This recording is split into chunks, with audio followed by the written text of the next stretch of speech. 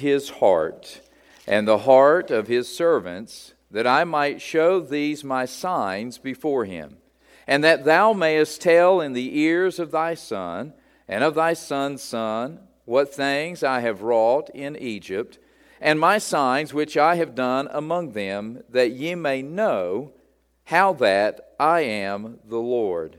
And Moses and Aaron came in unto Pharaoh, and said unto him, Thus saith the Lord God of the Hebrews, How long wilt thou refuse to humble thyself before me?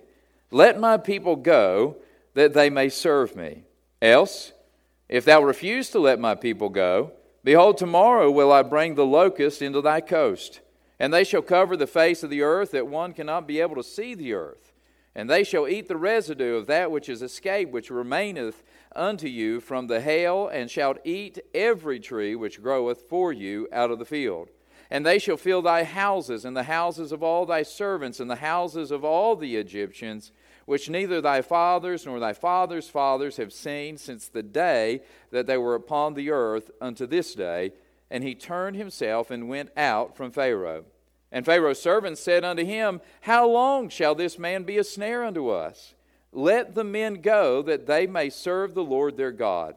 Knowest thou not yet that Egypt is destroyed? And Moses and Aaron were brought again unto Pharaoh. And he said unto them, Go, serve the Lord your God. But who are they that shall go? Moses said, We will go with our young and with our old, with our sons and with our daughters, with our flocks and with our herds will we go, for we must hold a feast unto the Lord. And he said unto them, Let the Lord be so with you, as I will let you go, and your little ones. Look to it, for evil is before you. Not so. Go now, ye that are men, and serve the Lord, for that ye did desire. And they were driven out from Pharaoh's presence. And the Lord said unto Moses, Stretch out thine hand over the land of Egypt, for the locusts, that they may come up upon the land of Egypt, and eat every herb of the land, even all the hail that hath left. And Moses stretched forth his rod over the land of Egypt, and the Lord brought an east wind upon the land all that day and all that night. And when it was morning, the east wind brought the locusts. And the locusts went up over all the land of Egypt, and rested in all the coast of Egypt. Very grievous were they. Before them there were no such locusts as they, neither after them shall be such. For they covered the face of the whole earth, so that the land was darkened. And they did eat every herb of the land, and all the fruit of the trees which the hail had left. And there remained not any green thing in the trees or in the herbs of the field through all the land of Egypt. Then Pharaoh called for Moses and Aaron in haste.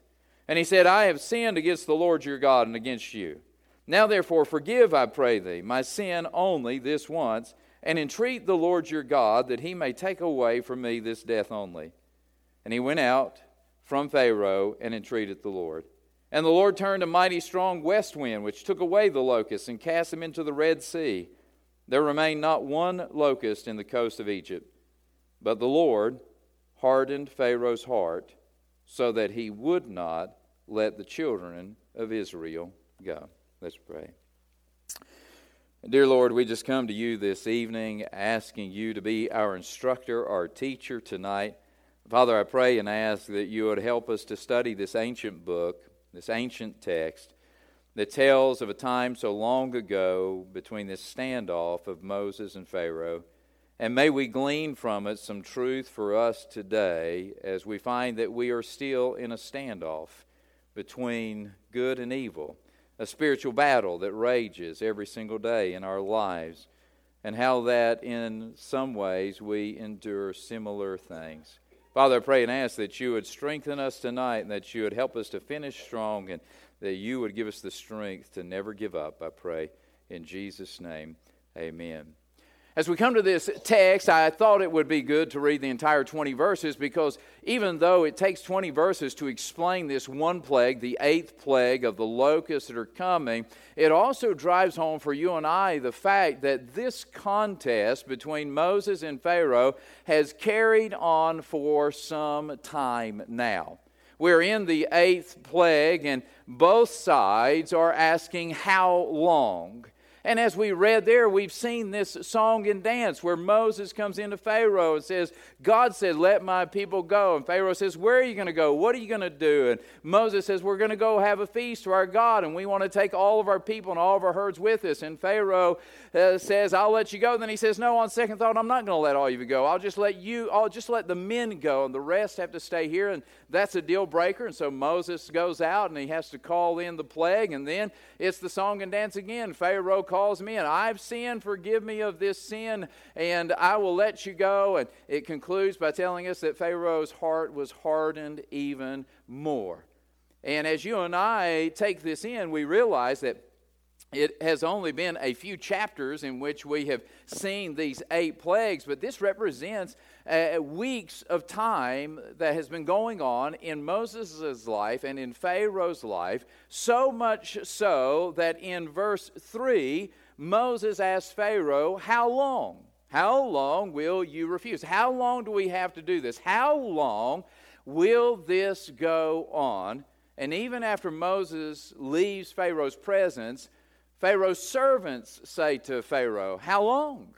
How long? Don't you know that our nation is destroyed? Don't you know that we are wiped out? Don't you know our cattle are dead, our crops are dead, our land has been ravaged? How long? And so that is really the tension, the emphasis that is being felt here is that this has been going on for quite a while. But it's not over.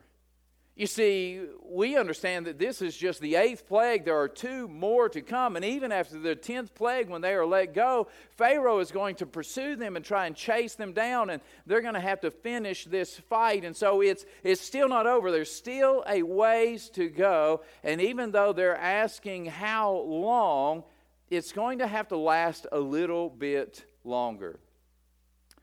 Perhaps you've found yourself in a situation where you've asked the same thing of God. How long? I would imagine that many Christians have done that throughout 2020 with the coronavirus, the pandemic. How long? Our authorities don't know. The rules have changed. The guidelines have changed. The goal line has been moved. We keep wondering, how long is this going to last? And sometimes we get into situations in life where it's tough. We're tired of the back and forth. We're tired of not feeling like we're making progress. We're tired of whatever it is that is bringing this pressure into our lives. And we, like Moses, like the people of Israel, like the people of Egypt, are saying, how long? I'm reminded of the fact that even David himself prayed this prayer and said these words in Psalm 13. As a matter of fact, the psalm begins that way. David says, how long wilt thou forget me, O Lord? Forever? How long wilt thou hide thy face from me? How long shall I take counsel in my soul, having sorrow in my heart daily? How long shall mine enemy be exalted over me? And you know, when I read that, I am reminded of the fact that sometimes you and I long for whatever trial, test, or period of life we're in to be over. And we're really wondering, why is this still going on, God? What is there in me, in this for me? Why is this not resolved yet? No doubt Moses is wondering, why wasn't it resolved plague 1, plague 2, plague 3, plague 4, plague 5, plague 6, plague 7? Now we're at plague 8. How long will this last? Well, God's answer and God's desire for Moses is that he doesn't give up. Don't give up, Moses. Don't quit. Don't give in. Don't back off. There is an end that is coming, but I need you to stay in the fight until the end. Why is this taking so long? Why is God dragging this out? I mean, this is the God of the universe that Moses serves. Look at the miracles he's already performed. Surely he could snap his fingers and it could be over in a moment. But God gives Moses insight and reason as to why he needs to drag this out and continue with this on. In verse 2, he tells Moses the why. That thou mayest tell in the ears of thy son and of thy son's son what things I have wrought in Egypt, and my signs which I have done among them, that ye may know how that I am the Lord. There's two parts to that answer. Let me break those down for you. The first part to the answer that God gives in this question of how long is that Moses, so that you might know me better.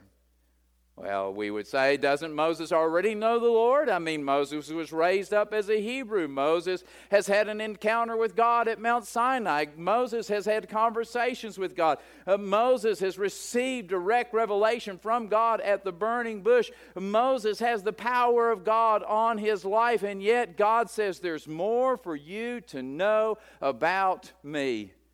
And I would say that with each and every successive plague, Moses learns and gets to know God better. He understands how powerful he truly is, how great he is.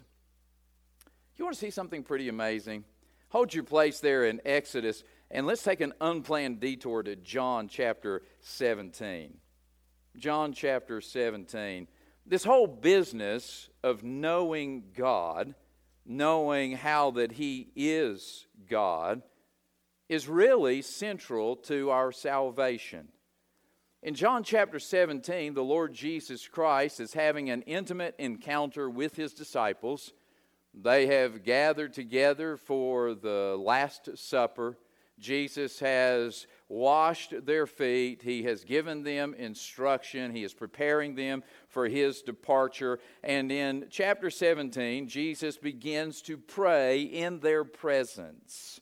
Notice John 17:1, these words spake Jesus and lifted up his eyes to heaven and said, Father, the hour is come, glorify thy Son, that thy Son also may glorify thee.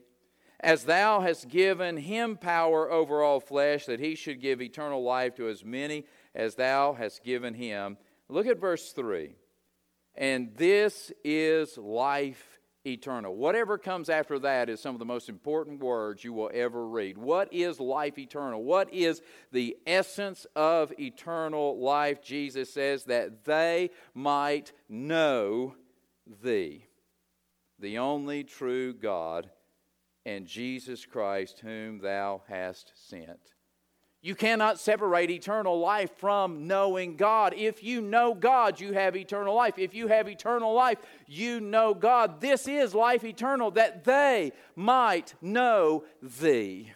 One of the reasons why Jesus came in the flesh was not just to be the sacrifice for our sins, but it was also to reveal God to us. Hebrews chapter 1 tells us that God spake in times past through prophets of old, but in these last days he's spoken unto us by his Son, who is the express image of his person. We could not get a closer view of God than what we had in Jesus Christ. And so why is this dragging on? Why is this trial lasting? Why is this standoff still going for Moses? Hasn't Moses been faithful? Hasn't Moses been obedient? Hasn't Moses been a worshiper of God? Why is he still going through this? That he might know God at an even deeper level.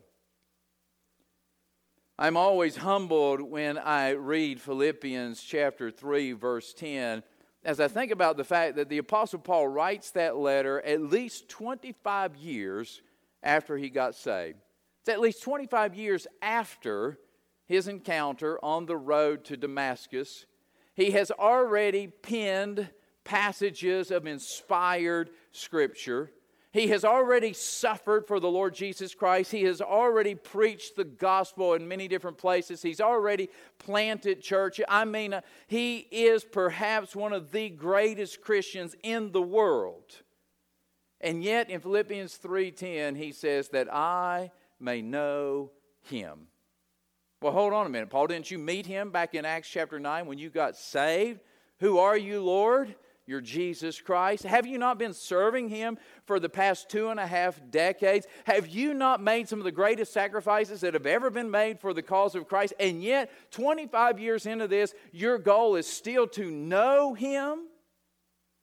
Yes, because it is the pursuit of the Christian life. But what hangs me up is what comes after that statement that Paul makes in 3:10, that I may know him and the power of his resurrection. We all want that. We want resurrection power on our lives. We want to be able to walk through this world with the anointing of God on our lives that sustains us and strengthens us and helps us, makes us good ministers of Christ, makes us powerful witnesses of Christ, helps us endure the trials. And so we all want the power of the resurrection. But do you know that Paul goes on to say this? And the fellowship of his sufferings. Hey, if I'm going to know Christ, I'm not just going to know him in his power. I'm going to know him in his sufferings.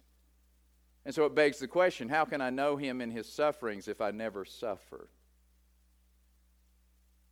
How do I truly know Christ and have the fellowship, the partnership of his sufferings if I never go through any hardships? If God never allows any sufferings to come into my life, if God never allows any of these trials and these tests and these pressure cooker situations. And so the next time you find yourself in a situation like Moses and you're saying, how long, Lord, is this going to last?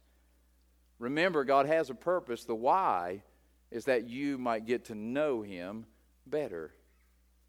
But I told you it's a two-part answer. The other part that is there in Exodus chapter 10, verse 2 is not just so that Moses knows God, knows how that he is the Lord, but notice what it says in the beginning of the verse, that thou mayest tell in the ears of thy son and of thy son's son what things I have wrought in Egypt.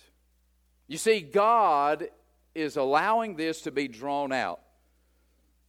Because God is not just working in this present moment of Israel's journey, and he's not just working in this present moment of Moses' life, but God is demonstrating his power in this moment as a testimony to future generations, so that others that come behind them who don't go through that exact situation can have the witness and the testimony of what God has done. And so God is saying to Moses, I'm allowing this to play out. I'm allowing Pharaoh to have his heart hardened. I'm hardening Pharaoh's heart at these times so that I can continue on in these plagues and I can keep you in this situation, because I want you to give a testimony to your son and to your son's son and to future generations about what you saw me do. And can I tell you, Moses did exactly that. Fast forward with me, if you would, about 40 years to the end of Deuteronomy chapter 31. Deuteronomy chapter 31 comes right before the last couple of chapters in Deuteronomy. It is near the end of Moses' life. Moses already knows that he's not going to enter into the promised land. He knows that he's going to die on this side of Jordan. God has already made apparent to him that Joshua is going to be his successor. And so Moses is going to pass the mantle of leadership from himself to Joshua. He knows the weight of that mantle because he has worn it for 40 years. There have been many times that he wanted to shed it, that he wanted to throw it away, where he wanted to burn it, that he wanted God to kill him because he could not handle the pressure of that leadership position. And so as he is preparing Joshua to step into that role, he knows that Joshua is going to have his own set of hardships. And do you know what Moses does? He testifies of the faithfulness of God. Notice it in Deuteronomy chapter 31, verse number 6. Be strong and of a good courage. Fear not, nor be afraid of them. For the Lord thy God, He it is that doth go with thee. He will not fail thee, nor forsake thee. And Moses called unto Joshua and said unto him in the sight of all Israel, Be strong and of a good courage, for thou must go with this people unto the land which the Lord hath sworn unto their fathers to give them, and thou shalt cause them to inherit it. And the Lord, He it is that doth go before thee. He will be with thee. He will not fail thee, neither forsake thee. Fear not, neither be dismayed. Hey, how much mileage you think Joshua got out of those words? Think there were any days when old Joshua sat down tired from all of the pressure of leadership and battle and war and replayed in his mind the testimony of old Moses, who had been through the gamut, who had been through the ringer, and could say to him, Joshua, God will not fail you. Joshua, God will not forsake you. Joshua, you don't have to be afraid of what you're facing, because I'm telling you, God has proved himself faithful. And so when you and I are going through that difficult time in our life, and we're feeling that pressure, and we are melting underneath it, and we're crying out to God, how long, Lord, is this going to last? And we ask that question that always comes to our mind, why is this still going on? The answer may be that because he wants you to give a testimony to somebody else down the road. We cannot discount how important this generational testimony is. God said to Moses, I want you to tell it in your sons' ears. I want your sons to hear your testimony of my faithfulness.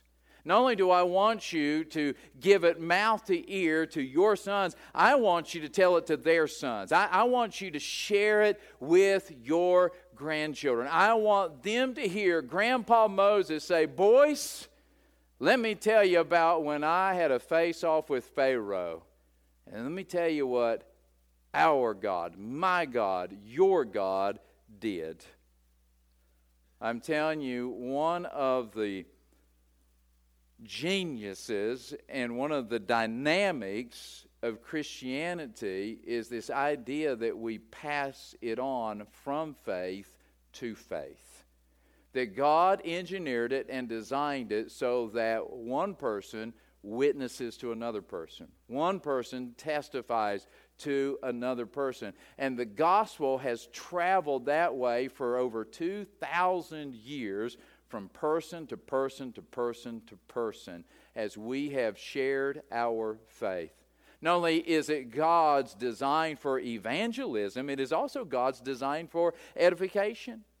The church is called to be a body of believers. We are called to assemble. We are called to come together, and we are called to edify one another. We are to provoke one another to love and good works. And I believe that one of the ways that we do that is as we share our testimony of what God has done in our lives with other people.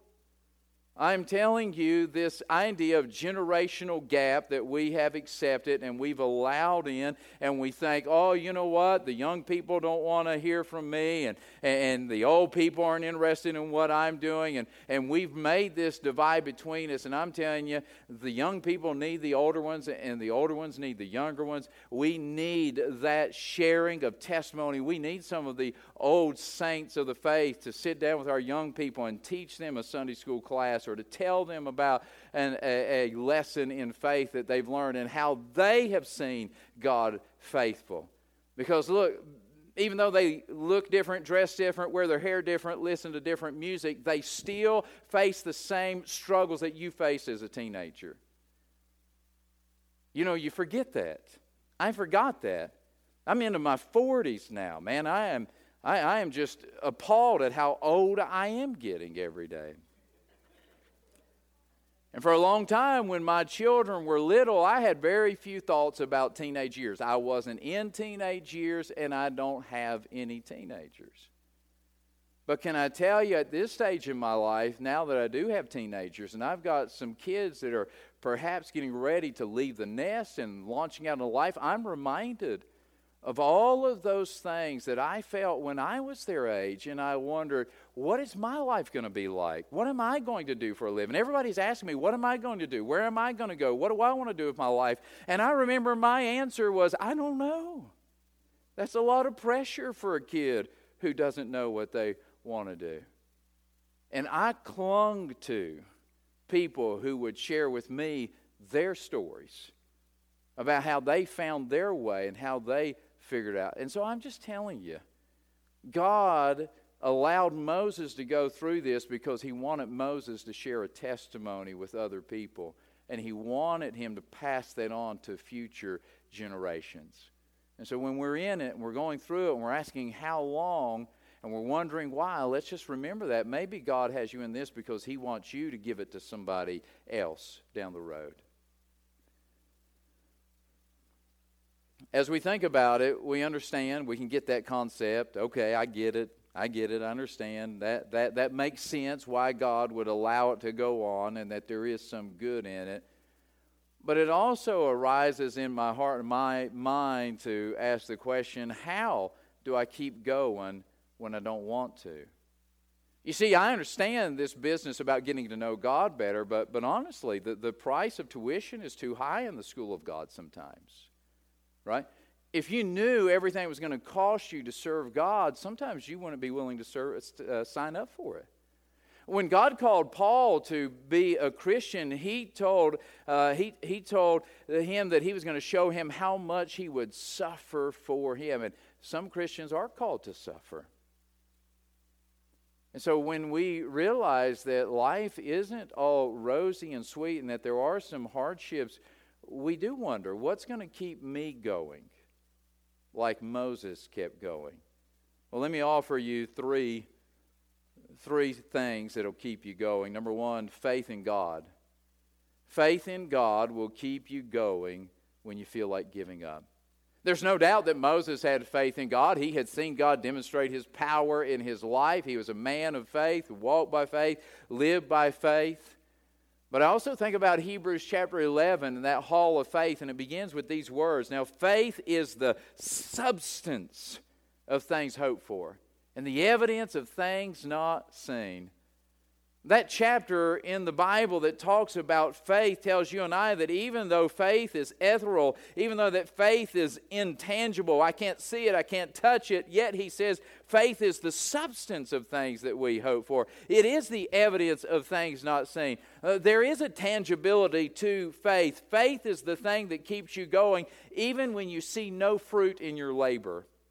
And then he goes on to tell us about the faith of Abraham, who set out looking for a city that he never saw. He tells us about the faith of Abraham's wife, Sarah, who was barren until her 90th year, and she gives birth to a child. He tells us about the faith of Joseph, who was enslaved and imprisoned in Egypt and had no idea what was coming on, and yet it was the substance of his faith that kept him going. And I'm telling you and I that when we have faith in God, we can cling to that faith and we can trust in that faith, and we can know that God will not let us down. And so faith will keep you going when you feel like giving up.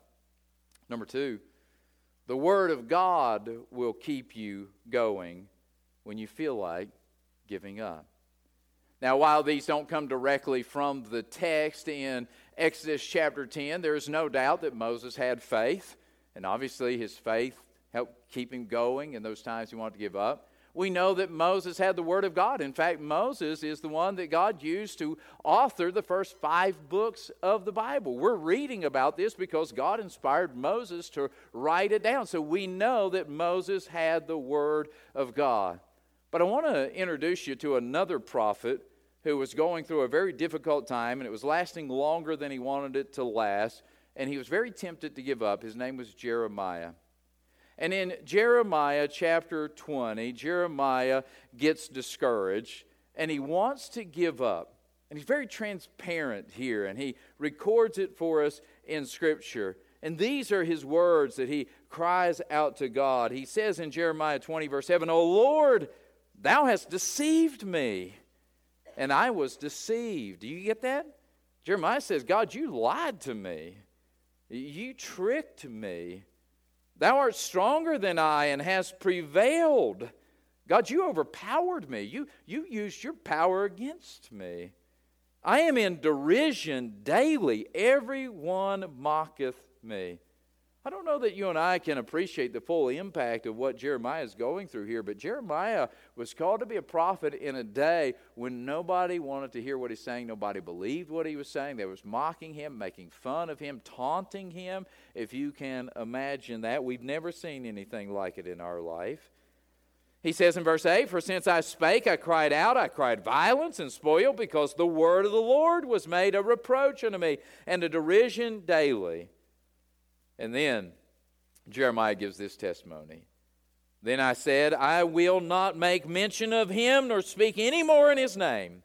He took a vow to himself. I'm not going to speak for God anymore. I'm not going to testify for God. Nobody wants to hear it. Everybody's mocking and making fun of me. God, you tricked me into this. I'm not doing this anymore. But his word was in my heart.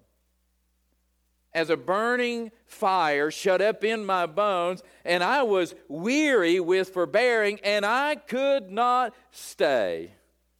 For I heard the defaming of many, fear on every side. Report, say they, and we will report it. All my familiars watched for my halting, saying, peradventure he will be enticed, and we shall prevail against him, and we shall take our revenge of him. But the Lord is with me, as a mighty terrible one. Therefore my persecutors shall stumble, and they shall not prevail. They shall be greatly ashamed, for they shall not prosper. Their everlasting confusion shall never be forgotten. Jeremiah says, you know what? When I wanted to quit, when I wanted to give up, when I wanted to get out of this ministry that God had tricked me into getting to, I determined I wasn't going to say another word for him, but the word of God that was already in me was like a burning fire in my bones. I could not keep it in. You know, that's one of the reasons why it's such a big deal to read your Bible, to study your Bible, to memorize your Bible. Psalm 119 says, thy word have I hid in my heart, that I might not sin against thee. You see, because the Word of God is quick and powerful and sharper than any two-edged sword, and it is the sword of the Spirit. And when you and I have the Word of God hid in our heart, and we have those times when we get down and we get discouraged and we want to quit, the Holy Spirit of God goes into the file of Scriptures that are already in our mind, and He'll pull one out and He'll put it on the projector screen in your head for you to see. And all of a sudden, a verse of Scripture will flash in your mind, and you're reminded of how faithful God is. You're reminded of what God has called you to. You're reminded of the love of God. You're reminded of what God has done for you. And it gives you the strength to keep going. The Word of God will keep you going when you feel like giving up. Number 3, the Spirit of God will keep you going when you feel like giving up. The Spirit of God will keep you going. One of the great examples of perseverance in Scripture has to be the Apostle John. John was the youngest disciple called to follow Jesus, and he lives to be the oldest disciple of Jesus. It is believed by historians that he would have been called in his teenage years, perhaps his early teenage years, perhaps as early as 13 years old. We don't know exactly, but that is the presumption of some. And then he lives to be in his 80s or 90s as the last penman of Scripture. He is the picture of perseverance. Never once do you find John straying from Jesus like you find Peter. He is the one who went with Jesus to the trial. He is the only male disciple who is at the cross when Jesus is crucified. He is the one that Jesus counts on to care for his mother after he dies on the cross. John is faithful to the end. And do you realize that John was faithful even after his brother, perhaps his only brother, was killed by Herod in Acts chapter 12. James is one of the first martyrs of the New Testament church, and James is the brother of John. They were in the fishing business together with their father. They were called in Matthew chapter 4 by Jesus to follow him. They were nicknamed by Jesus Boanerges, the sons of thunder. We find them mentioned every single time in the Bible as James and John. I have no reason but to believe that they were very close. And early on in this endeavor of following Christ and leading the church, John's brother is killed for his faith. But do you realize that John doesn't stop? This would have happened around 42 AD. And we find John 50 years later in the book of Revelation as the servant of God, who's receiving the message of God. And the occasion in which he receives the message, the Bible says in Revelation 1:10, was that he was in the Spirit on the Lord's day. Oh, John had the Holy Ghost. And the good news is John didn't have the monopoly on the Holy Ghost. John had the same Holy Ghost that you have. When you and I put our faith and trust in Jesus Christ, we got the full dose of the Holy Ghost. You never get more of the Holy Ghost than you got when you got saved. Now, the Holy Ghost gets more of you when you yield your life to Him. To be filled with the Holy Spirit is not to get more of the Holy Spirit. It's the Holy Spirit to get more of you. And so John had the same Spirit that you and I have, and that Spirit that you and I oftentimes live as if He doesn't exist is really one of the greatest strengths that we have in persevering through tough times. It is walking in the Spirit, praying in the Spirit, relying upon the Spirit, finding the comfort of the Spirit. The Holy Spirit of God will keep you going when you feel like giving up. Yesterday, I went for a 2-mile run. Running is not part of my normal routine. My normal routine is lifting weights. I enjoy lifting weights. If you want to talk lifting weights, I'd be happy to talk to you, man. I mean, I'm working on my bench press. I'm trying to get that up. I started doing these clean and presses. I don't know if you guys remember those things, but you start with the weight on the floor, and you start in a squatted position, and you have to snap it up to your shoulders, and then you press it overhead. I just set a personal record this week. I did 175 in a clean and press. That's pretty good for an old guy like me. But yesterday, I went running for 2 miles. I enjoy lifting weights. I don't enjoy running. These people that tell me they get some kind of runner's high, I question their sanity. I ain't never got no runner's high. I got deprived of oxygen one time and started seeing things, but I never got runner's high. But running does something for me that weightlifting does not do. It creates an internal struggle between my body and my mind. My body says, quit it, after about lap 2. 2 laps in, my lungs are on fire, my side is hurting, my legs are hurting, and my body is saying, quit that. You've had enough. There's nobody chasing you. There's no fire. There's no emergency. Just stop it right here. Nobody knows that you meant to run more laps than this. Just stop running after 2 laps. But my mind says, keep going. Keep going. 2 laps is not enough. You can do more. Your body's lying to you. Your body doesn't want this, but you have more in you. Keep going. I need that. I need that because it teaches me that I can take more than I want to take. I need that because I learned that I can go further than I want to go. I need that struggle internally because it teaches me that I can last longer than I thought that I could.